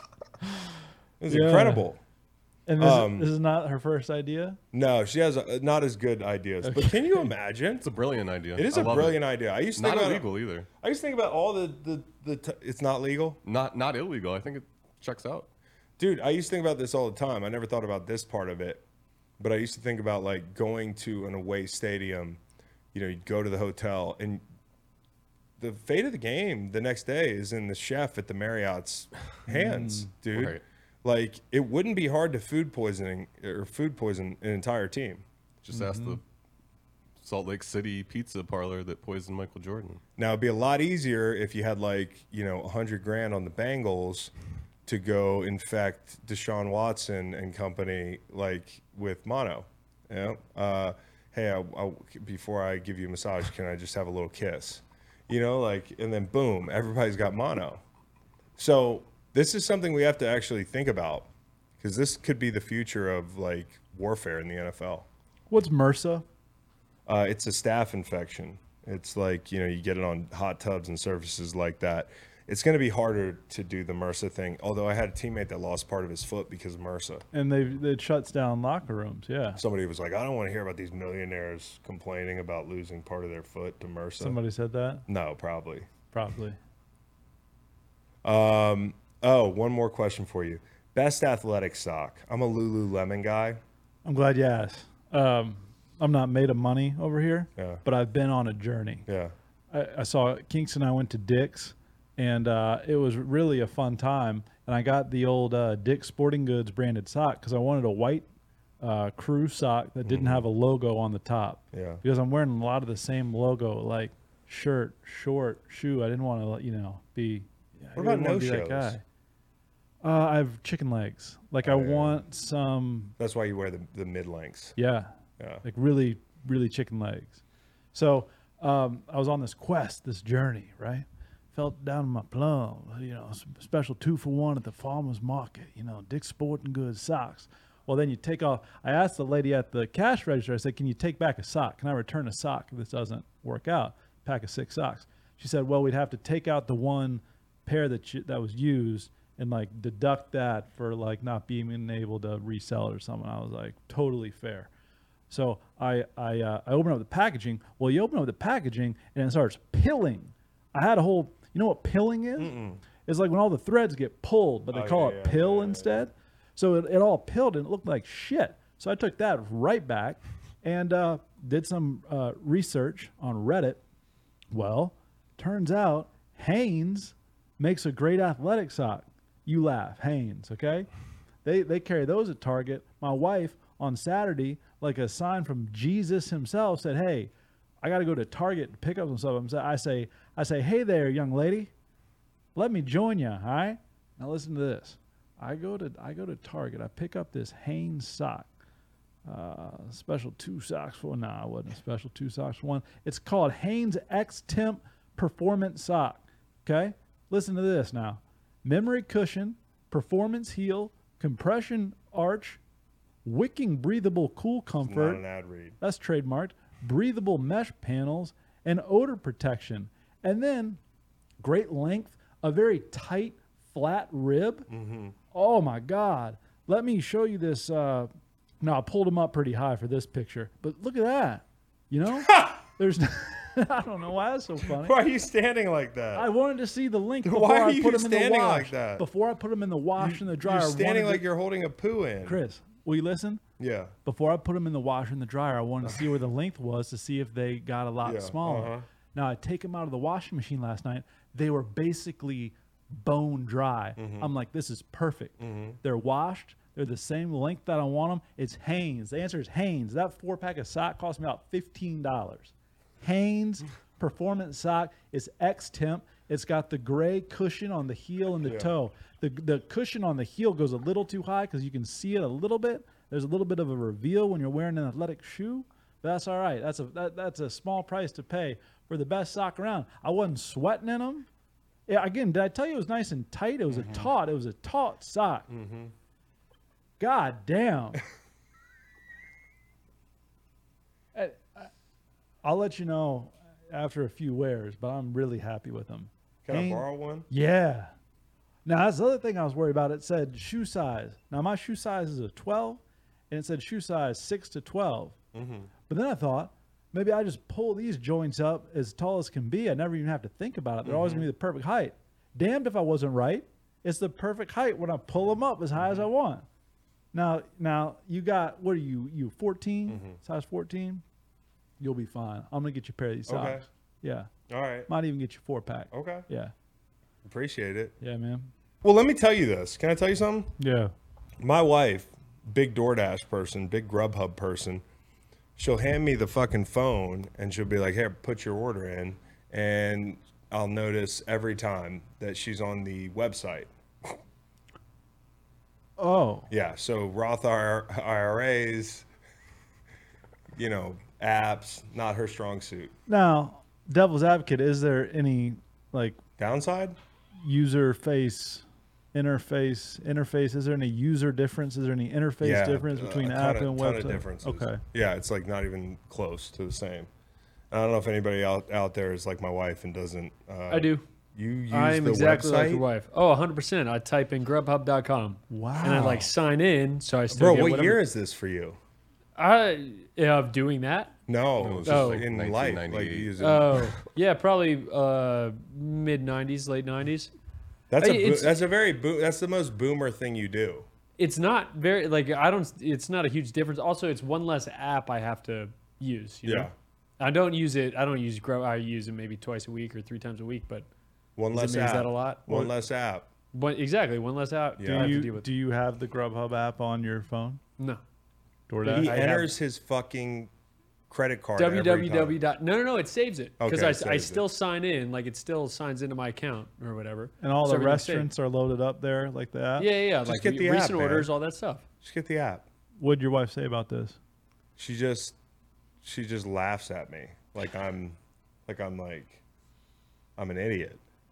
Like, See, it's one less. You don't have. It's less storage on your phone. You have one less makes app. no sense. Makes Also, no you have sense, to go guys. and find the app. You know where Safari is. When you're drafting your fantasy team, do you ever wish you could handpick the best stars for your business team? If you're building your talent roster, you need Indeed. Indeed is the hiring platform where you can attract, interview, and hire all in one place. Don't spend hours on multiple job sites looking for candidates with the right skills when you can do it all with Indeed. Find top talent fast with Indeed's suite of powerful hiring tools like matching assessments and virtual interviews. Hate waiting? Indeed's U.S. data shows over 80% of Indeed employers find quality candidates whose resume on Indeed matches their job description the moment they sponsor a job. Something I love about Indeed is that it makes hiring all in one place so easy because with Indeed, matching as soon as you sponsor a post, you get a short list of quality candidates whose resumes on Indeed match your job description. Boom, it's hiring at warp speed. Join over 3 million businesses worldwide using Indeed to hire great talent fast. Indeed knows when you're growing your own business, you have to make every dollar count. That's why with Indeed, you only pay for quality applications that match your must-have job requirements. Visit Indeed.com/Blue Wire to start hiring now. Just go to Indeed.com/Blue Wire. Indeed.com/Blue Wire. Terms and conditions apply. Cost per application pricing not available for everyone. Need to hire? You need Indeed. Who would induct you into the Hall of Fame of podcasting? Who would I ask to put me in? Yeah. You? Okay, cool. Same answer for me. Thanks. Yeah, me. I'm just joking. No, you, man. Oh, thanks. Yeah, you. Love is love, everybody. Confused Browns fans wearing football hats. Canton, Ohio. You know what I love about those speeches? My favorite thing is probably the fans. It's probably the panning to the crowd. You know, you get a really good idea of which fan base is which. You know, the Browns fans, this was their Super Bowl. I mean, it's in their backyard. Some years they don't have anybody. They got Joe Thomas. They're out there fully decked out. They got their index finger in their mouth like this, like they're listening to like William Thoreau do a lecture. And they got all their fucking goofy football accessories, and they're crying. Like they're crying listening to Joe Thomas talk. And things like this, while like some people are like, I won't watch it, the whole thing. Like I used to, as a player, sit down and watch these speeches. I wasn't going there, but you know, if you can pick up something that one of these guys, you know, communicates in the biggest moment of their professional career, like, yeah, there's some nuggets to be caught there. Catch some jewels. You talked about the fans. Klecko even had a pretty good semi-choreographed with Fireman Edge ATS. Yeah, he There did. was very little lag time. It was pretty impressive. Yeah, that was good. Also, my dad tight with Klecko, so my dad went. He goes every year, but just to be there for Joe, and I guess Joe opened the speech with, "I got a $100 bet with Howie Long that I'm not going to cry," and I think actually like he got through the speech without crying. So I don't know if my dad paid up on that bet or if it was a bet or no bet thing. Calling back to that golf course thing. I thought they were all great. I'm a big Rondé Barber fan. We both are. I thought Rondé was great. One thing about Rondé, Chris. Yeah. Rondé and Tiki both went through the McIntyre School at UVA, which is our commerce school, which is probably the most. It's the most demanding, freaking undergraduate curriculum UVA has to offer. UVA, pretty good school. And they Just getting us into the Big Ten. And they excelled. I can't imagine going through the comm school and playing ball like those two dudes did on some really solid teams. Dude, I mean, look at the defense that he played on. You know, his peers sitting there in gold jackets in the crowd. Like, talking about 4 Hall of Famers on that defense: Derek Brooks, Warren Sapp, John Lynch, Rondé Barber. You know, Simeon Rice is probably not a Hall of Famer. I mean, his numbers are Hall of Fame if you just look at it on paper, but I think people will kind of like, I think there's a star factor, and also he, you know, the association with him is that he was just a pass rusher. I'm not saying that's true or not, but 4 or 5 Hall of Famers on that defense. Think about the best defenses in the history of the game. You go back to Seattle probably, and they might have 3-4 Hall of Famers on that defense before it's all said and done. Ravens in their heyday, obviously Steelers, but you know, pretty cool to see those guys out there, and then to hear Rondé talk about. And this is the thing: when Rondé did a good job of like setting the table and talking about like after his second year, he was just hoping he didn't get cut. You know, after his 4th year, he's like a free agent.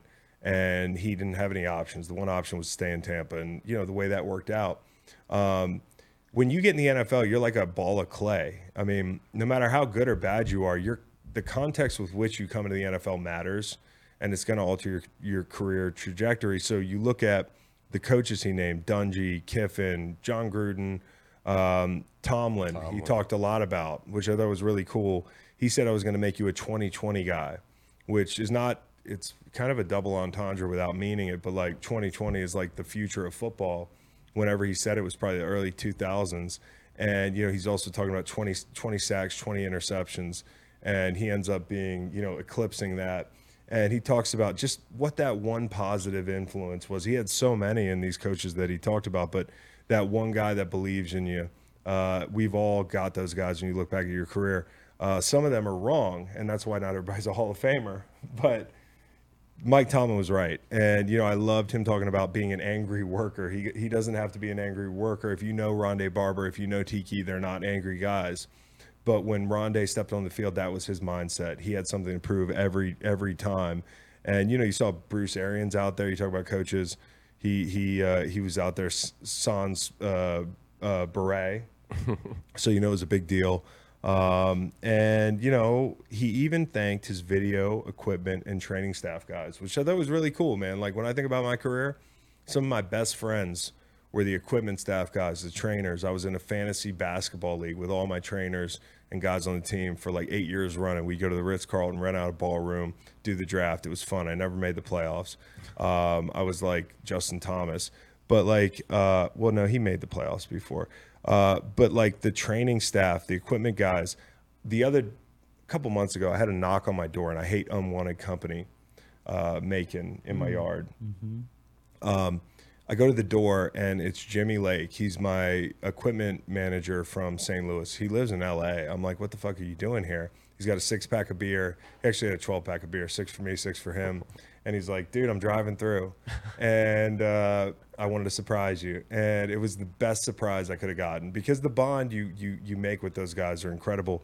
And when he talked about the trainers, which a nugget that I thought was awesome was, he said, I did, availability being the best ability. He never missed a game. I did my job by not letting anyone else do my job. And I think that's like one of the biggest keys to having a long, successful career in the NFL and a Hall of Fame career is like you're constantly fighting to make sure nobody else even gets a rep out there. Because like I used to be terrified of guys, like when I got hurt, you're rooting for them, but the other side of that coin is the better they play, the more replaceable you are. And I thought that was great. And Joe Thomas, 10,363 snaps in a row. Like, and he said it, like luck. I mean, there's definitely luck there. You don't get rolled up on. You don't have a equipment malfunction. You don't get the wind knocked out of you. You don't get cramps. Like that never happened to him. Is that more impressive to you than Cal Ripken's streak? Yes. Because Cal Ripken maybe turn the lights off and shit like that. Joe Thomas couldn't turn the lights off. They were never playing at night in Cleveland. So 10,363 snaps. He talked about his dad going to work in snowshoes. Like he threw on cross-country skis. I guess totally different thing, Reed. Sorry. I've seen you do this. Yeah. Sorry, Reed. You are Joe Thomas's dad. Like Oh, you yeah, have that'd be cross-country ski to work. His Yeah. dad used to cross-country ski to work. Me and Joe Thomas's dad, one of the same. He talked about his 20 quarterbacks. He didn't name them all. He called the offensive line room a mushroom club. I never got the invite. He didn't really elaborate either. One thing he talked about, which was awesome, was his kid, who's like 7 years old. He goes, I don't know if you remember this. You used to eat peanuts off the floor at the facility. And it makes me think about like being a kid, shadowing my dad at work. And for me, it was the canned Gatorades in Oxnard at training camp. They had the canned lemon lime Gatorades. And I'll never forget that. Just the memories of being like a Hall of Famer's kid, getting to go to work with your dad, Bo Jackson coming over the house, like stuff like that. It's cool to see these families get to enjoy it. And I was 13 when this happened. My dad got in, and it was a blur. So I don't know if these kids remember it, but they're great memories. Great memory from that trip was one of my buddies came to Canton, who I'm not going to name, was on a treadmill. We were 13. He was checking out like a hot girl and fell off the treadmill and gets shot into a mirror and broke the mirror at the Canton Hotel there. But like the memories at the ceremony are awesome. And I thought it was great. Also, Peter Schaefer getting a shout out, the agent in a Hall of Fame speech. Like that's good for business. D Ware was awesome. D Ware, troubled background. DeMarcus Ware is just this guy that makes everything look so easy. like on the field, I was watching these speeches in 2X, right? Because I wanted to catch up quickly. DeMarcus Ware like played in 2X, and he just made everything. His style of play, everything was so effortless. You know, you get these hitters in baseball who baseball purists are like, his swing is just so pure. DeMarcus Ware was one of the purest pass rushers of all time, and he made it look easy. He made the speech look easy. But under the surface, like with a lot of guys, like there were some hardships. He talked about those. Loved having him on. He talked about working for 25 cents, picking or grabbing eggs.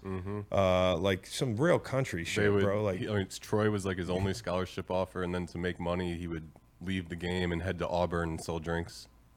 And Troy got a lot of love too.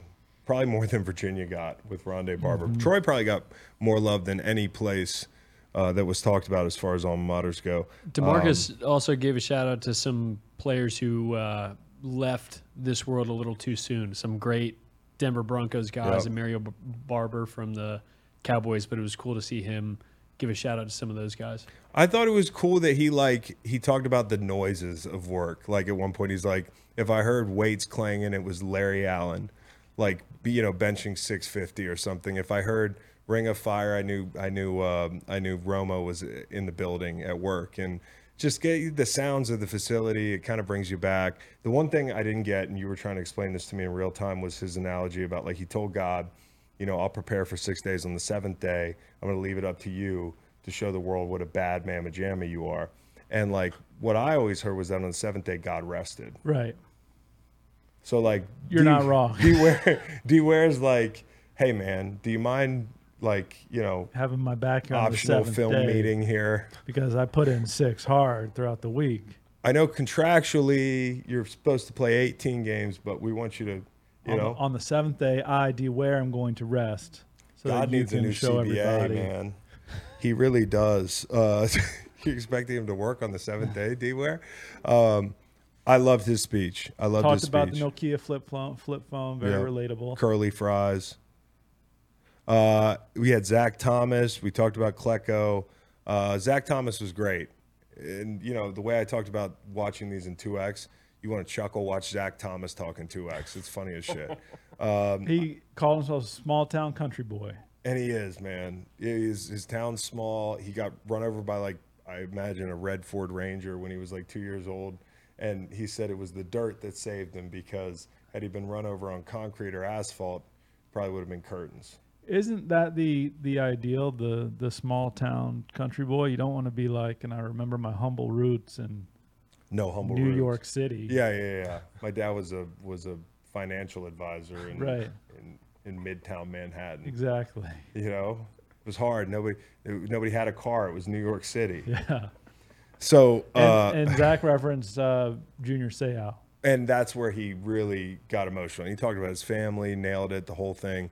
And then you get to Junior, who is a guy that I always hear is like just the consummate teammate, the vibe elevator, the guy who cared about everybody on the team, the guy that included everybody.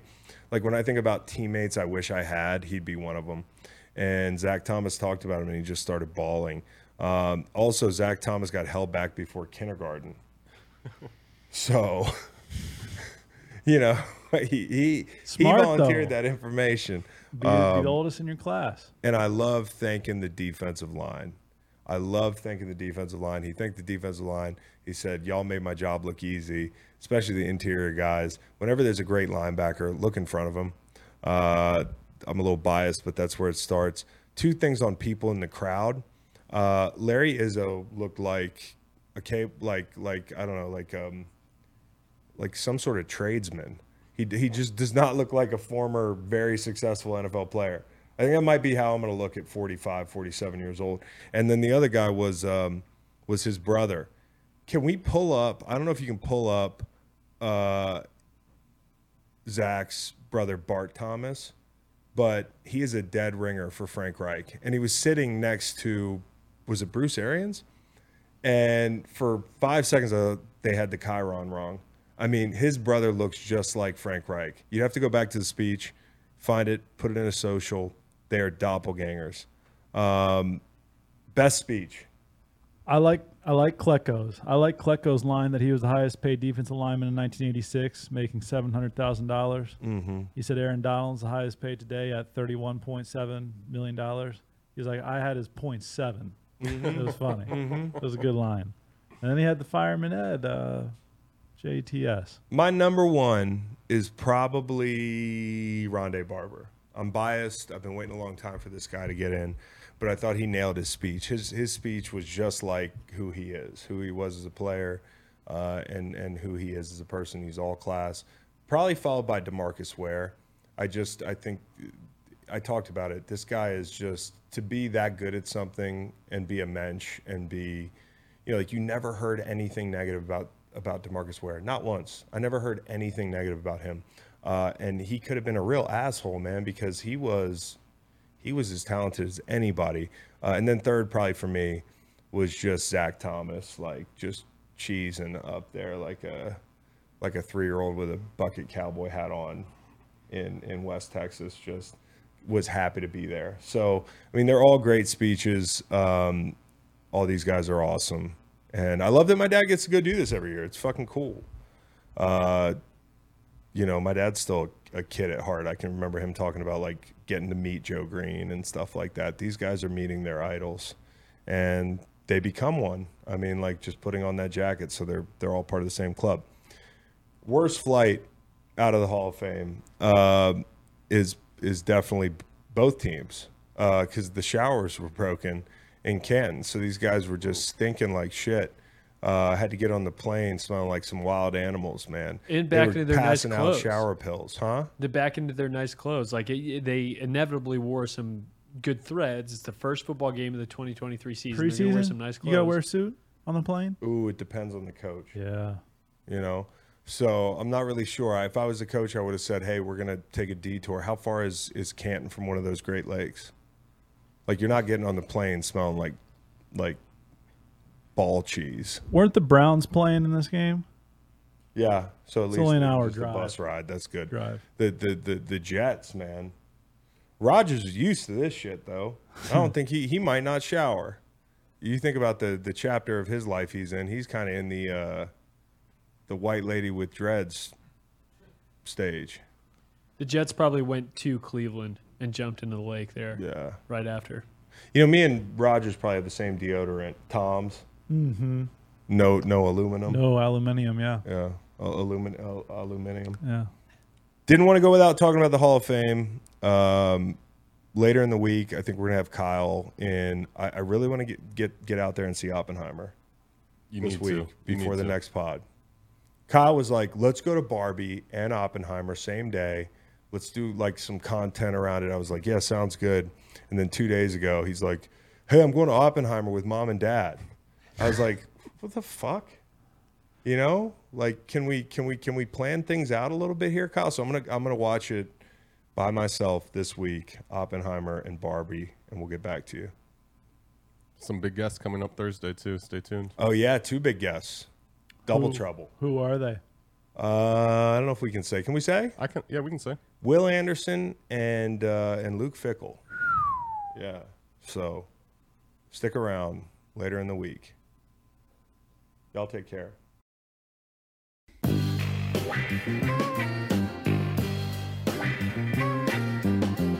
Yeah, you the tone gun I'm getting. I'm gonna bite you with my pen.